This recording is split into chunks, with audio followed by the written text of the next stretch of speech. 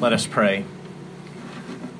Come, Holy Spirit, inspire our hearts and cleanse our thoughts, that when our Lord Jesus Christ comes again, he may find in us a mansion prepared for himself, who lives and reigns with you and the Father, one God, world without end. Amen. You may be seated. Now, let me say right up front that if you're a lawyer in the congregation this morning, you're safe. I won't say a single word in my sermon about any attorney at all. So, the Pharisee who was a lawyer questioned Jesus. No? All right. I'll try again with humor later in the sermon, and we'll see how it goes. Well, most of you know that we're having our annual stewardship campaign right now, and we are laying out the hopes and the dreams of our growing congregation. And of course, we're inviting everyone to participate in the vision that God has given us here at Christ the Redeemer by our gifts of time and talent, and through the stewardship campaign itself, our gifts of treasure. And in order for us to look ahead, it's often useful for us to look back to see the things that got us here in the first place. And you might say that today God has given us a little bit of a softball, so to speak. In the gospel we just read, Jesus proclaims the great commandment. You shall love the Lord your God with all your heart, with all your soul, with all your mind, with all your strength, and you shall love your neighbor as yourself. This, of course, is the first part of the mission statement here at Christ the Redeemer, but you already know that because you know our mission statement by heart. So let's look back for a minute. Let's look back at how we began as a congregation. What was it that charted out the course that we're following today?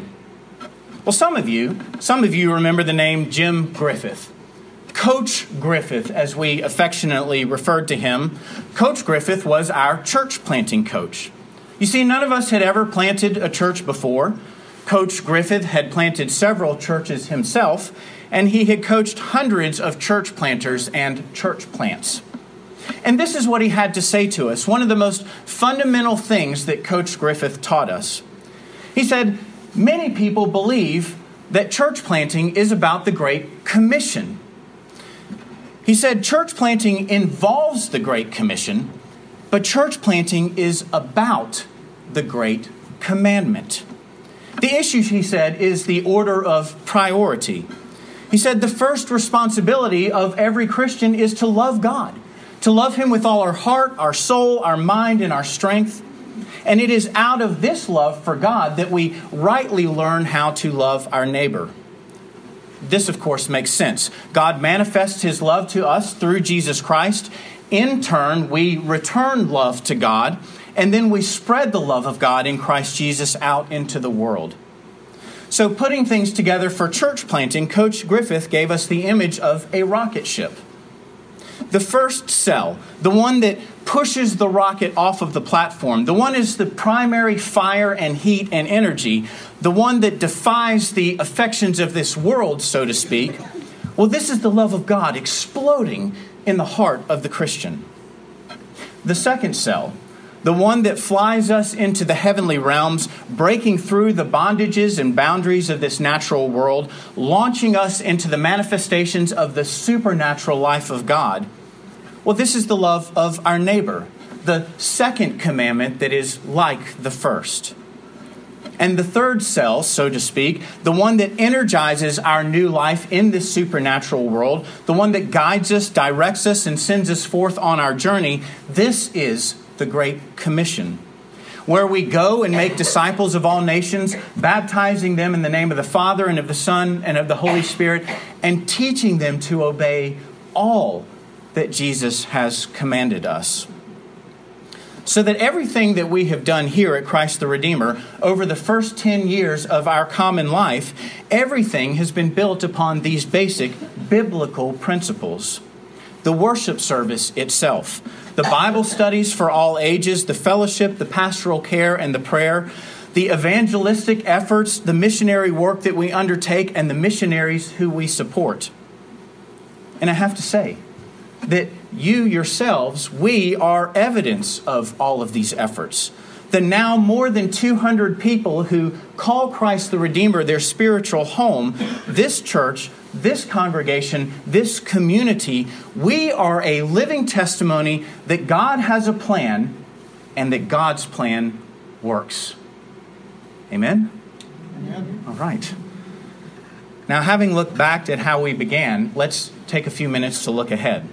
Let's explore what we hope to do here at Christ the Redeemer, considering God's plans and purposes for our future. And my friends, among the many things we can do here at Christ the Redeemer, and among the many things we should and even will do here at Christ the Redeemer, is the one thing that we must do as a church and as Christians. We must remain committed to the salvation of the lost. Let me say that again. We must remain committed to the salvation of the lost. So I want us to look at the Great Commandment again. And I want to see it not just as an order of priority in planting a church, but let's talk about it as a means to our mission in the salvation of souls for Jesus Christ. The gospel we just read, it says that the Pharisees came to Jesus, and they came to him because they wanted to test him. Teacher, they said, what's the great commandment in the law? And of course, Jesus responds with the words that we know. Love the Lord your God with all your heart, soul, mind, and strength, and love your neighbor as yourself. But I want us to notice especially what happens next. Here's the crucible of what I want us to see this morning. Because after Jesus answers the Pharisees, then he turns to them, and he turns the question on them, so to speak. What about you, Mr. Pharisee? What do you think of the Christ? Whose son is he? And the Pharisees answer, he is the son of David. So they get that part right. And then Jesus asks them another question. He says, how is it then that David, inspired by the Spirit, calls him Lord? And if David calls him Lord, how can he be his son? And then the scriptures say they couldn't answer him. And no one dared to ask him any more questions after that. So what just happened here? What is Jesus teaching the Pharisees, and how does this help us in our own efforts as evangelists here in the 21st century? It's simply this. This is what I will hope we would take home and apply into our lives. This is what I want us to soak into our spirit this morning, because this is what Jesus is showing us as the most fundamental truth that we're reading about today. It is this: the words of God. The words of God that are written down in Scripture, they are there to reveal the Word of God, who is Jesus Christ. Right? The words of God that are written in Scripture, they are there to reveal Jesus. They are there to point us to Jesus. They are there to lead us to Jesus Christ. Let's get at it this way. You see, the whole purpose of the Bible, the very point of the sacred scriptures, is to lead us into a love relationship with Jesus Christ. The Bible, as you've heard this before, is God's love letter to us to show us that Jesus is the lover of our soul. All of the things written in the Old Testament, the history, the law, the poetry, the prophets, all of them point to the person of Jesus Christ. The gospel and the epistles of the New Testaments. The gospels tell us who Jesus is, and the epistles tell us, so what? What do we do now? How then shall we live, having heard this good news of the gospel of Jesus Christ? Said another way, and let me get a little Baptist on us here, the Bible is God's divine revelation that's filled with information to lead us to transformation and salvation. We can just throw a whole bunch of words on, right?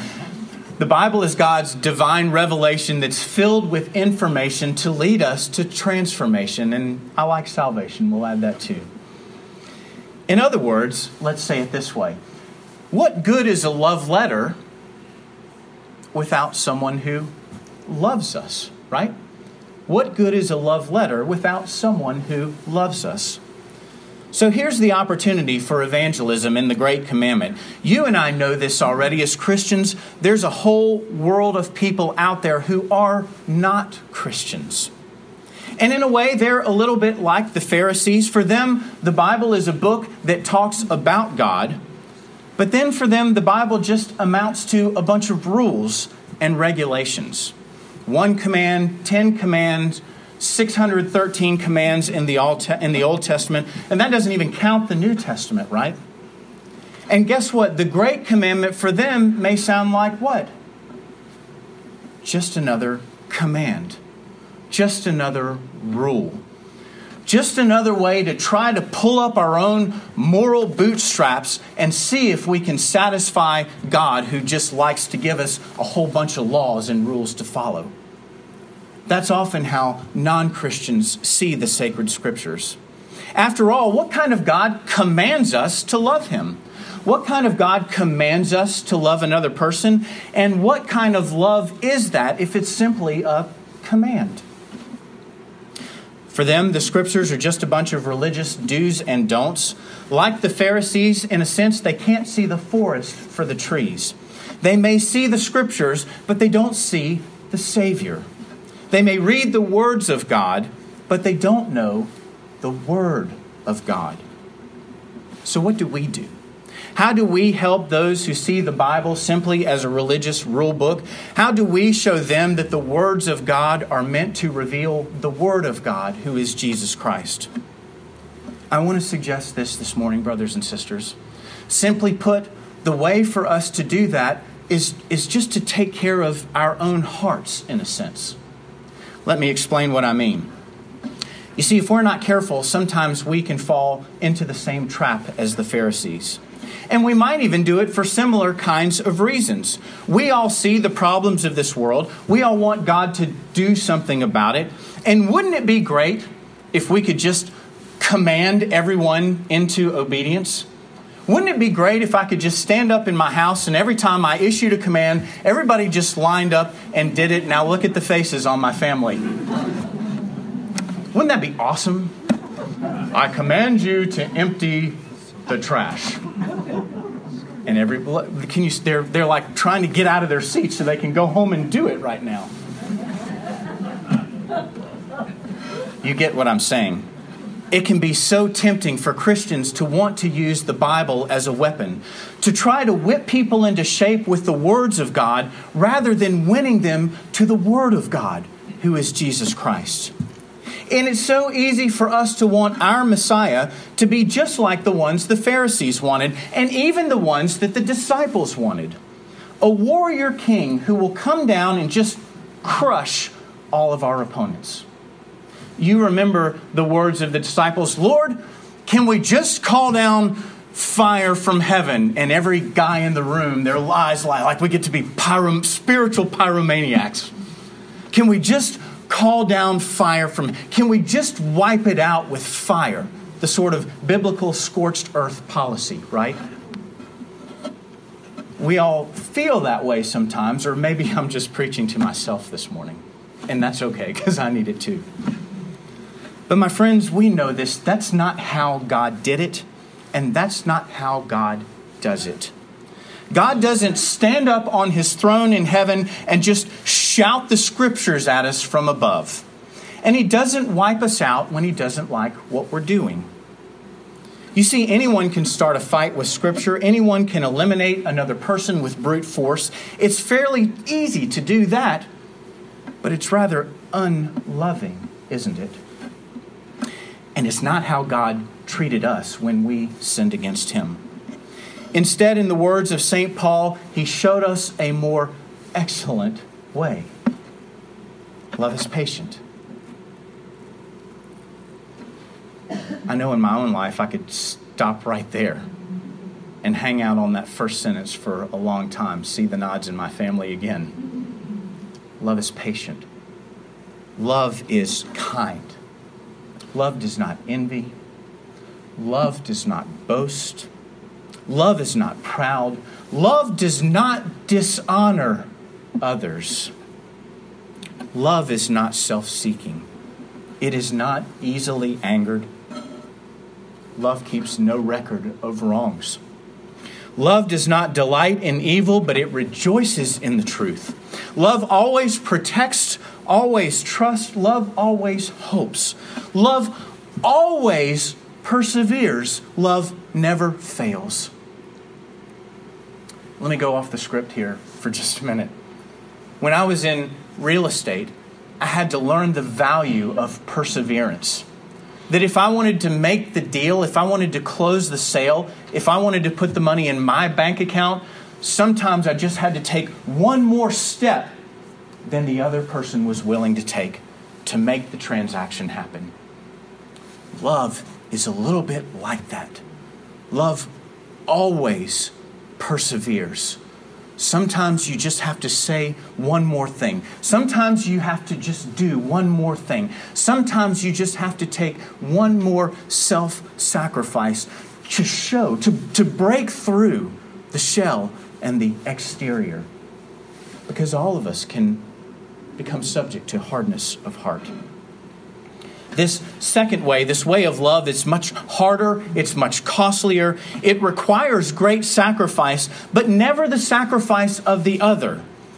Instead, love is self-sacrificial for the sake of other, just like Jesus, who gave himself as a living sacrifice for our sake. To quote our own Anglican Bishop N.T. Wright, what Jesus says here about loving God and loving one another, it only makes sense when it's put within the context of the larger message of Matthew's gospel. The picture of Jesus dying for the sins of the world and rising again with the message of new life.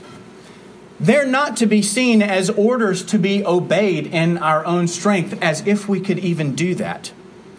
But rather they're invitations as a new way of life, in which bit by bit, and I love how he says this, in which bit by bit, hatred and pride can be left behind. Imagine your journey to the cross, right? And you're just bit by bit leaving behind hatred and pride as you come to the cross of Christ Jesus. This, he concludes, is when love becomes a reality.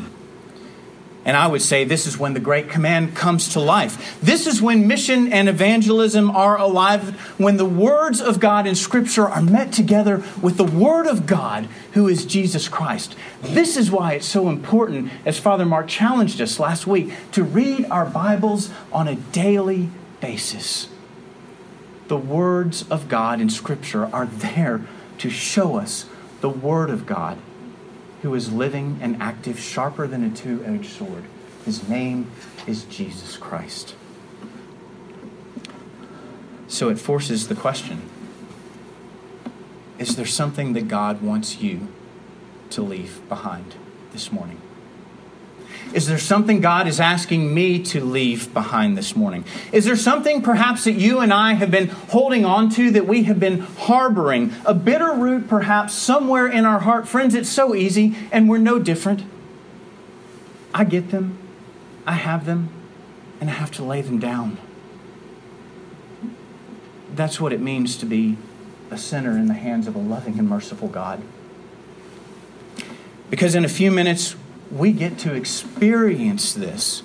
Not just the words of the liturgy, but the Word of God who meets us through the words of the liturgy as we make our humble confession to Almighty God. And then in the great divine exchange that happens every Sunday morning here at Christ the Redeemer, each of us gets to come forward and we get to give God everything that we have. And do you know what He gives us in return? He gives us Himself. To every single one of us, every single time, every single Sunday. This is the great altar call that happens at Christ the Redeemer every single Sunday morning. We make our confession. We acknowledge before Him that everything's not right in our lives. We come to Him with all that we have and all that we are, and every single time He gives us Himself. And then we get to take it out into the world, everywhere we go, because when we know the gift of love that God is truly giving to us, we won't have to be commanded by the letter of the law. We'll be compelled by the Spirit of God who's living in there to run into the world and declare the good news of God in Christ Jesus to every creature under heaven. Amen? Because here's the deal. The same compassion, The same compassion that God shows to us in Christ Jesus is the same compassion He wants for us to show others. This is the spiritual fuel that fans the fire of God into flame in this world. And what does all of this have to do with our stewardship campaign? I think the answer is easy. I think the answer is easy. Because what you're doing here matters. And what you're doing here matters not just in this temporal life, it matters for eternity, because everything we're doing here is a dress rehearsal for the heavenly banquet that God is preparing for us. And our call and our commission is to invite as many people as we can to the feast. Behold the Lamb of God. Behold Him who takes away the sins of the world. Happy are they who are called to the wedding feast of the Lamb. Because what we are doing here matters for eternity, therefore give to the glory of God. Because this ministry at Christ the Redeemer matters, therefore give to the glory of God. And I love the way this one preacher put it. He said, don't give until it hurts. Give until you're happy. Let me try that again. Don't give until it hurts. Give until you're happy, because God loves a cheerful giver. So what does that mean, and how does that work? Quickly closing with this. It means get together with God this week. Spend time studying the words of Scripture until the Word of God speaks to you and says, this is what will make us happy. Because that's what a love relationship is all about, when two hearts are happy. Let us pray. Almighty God, our Heavenly Father, 10 years ago, you called Christ the Redeemer into existence. You gave us this name that we might be ambassadors of Christ, who is our Redeemer. You have called over 200 people now into these pews. And you have inspired them to meet in a ballroom with beer and with disco balls and mirrors on the walls. And in your perfect time, when you wanted us to be, Lord, a more permanent community, you put us in this shopping center. And you've brought more people. And when they come, Lord, they say, well, this doesn't look like a shopping center. They say this looks like a community of God.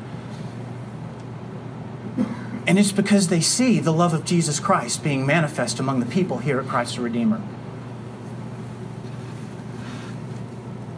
Come, Holy Spirit, inspire our hearts and cleanse our thoughts, that when our Lord Jesus Christ comes again, He may find in us a mansion prepared for Himself, who lives and reigns with you and the Father, one God, world without end. Amen. Amen.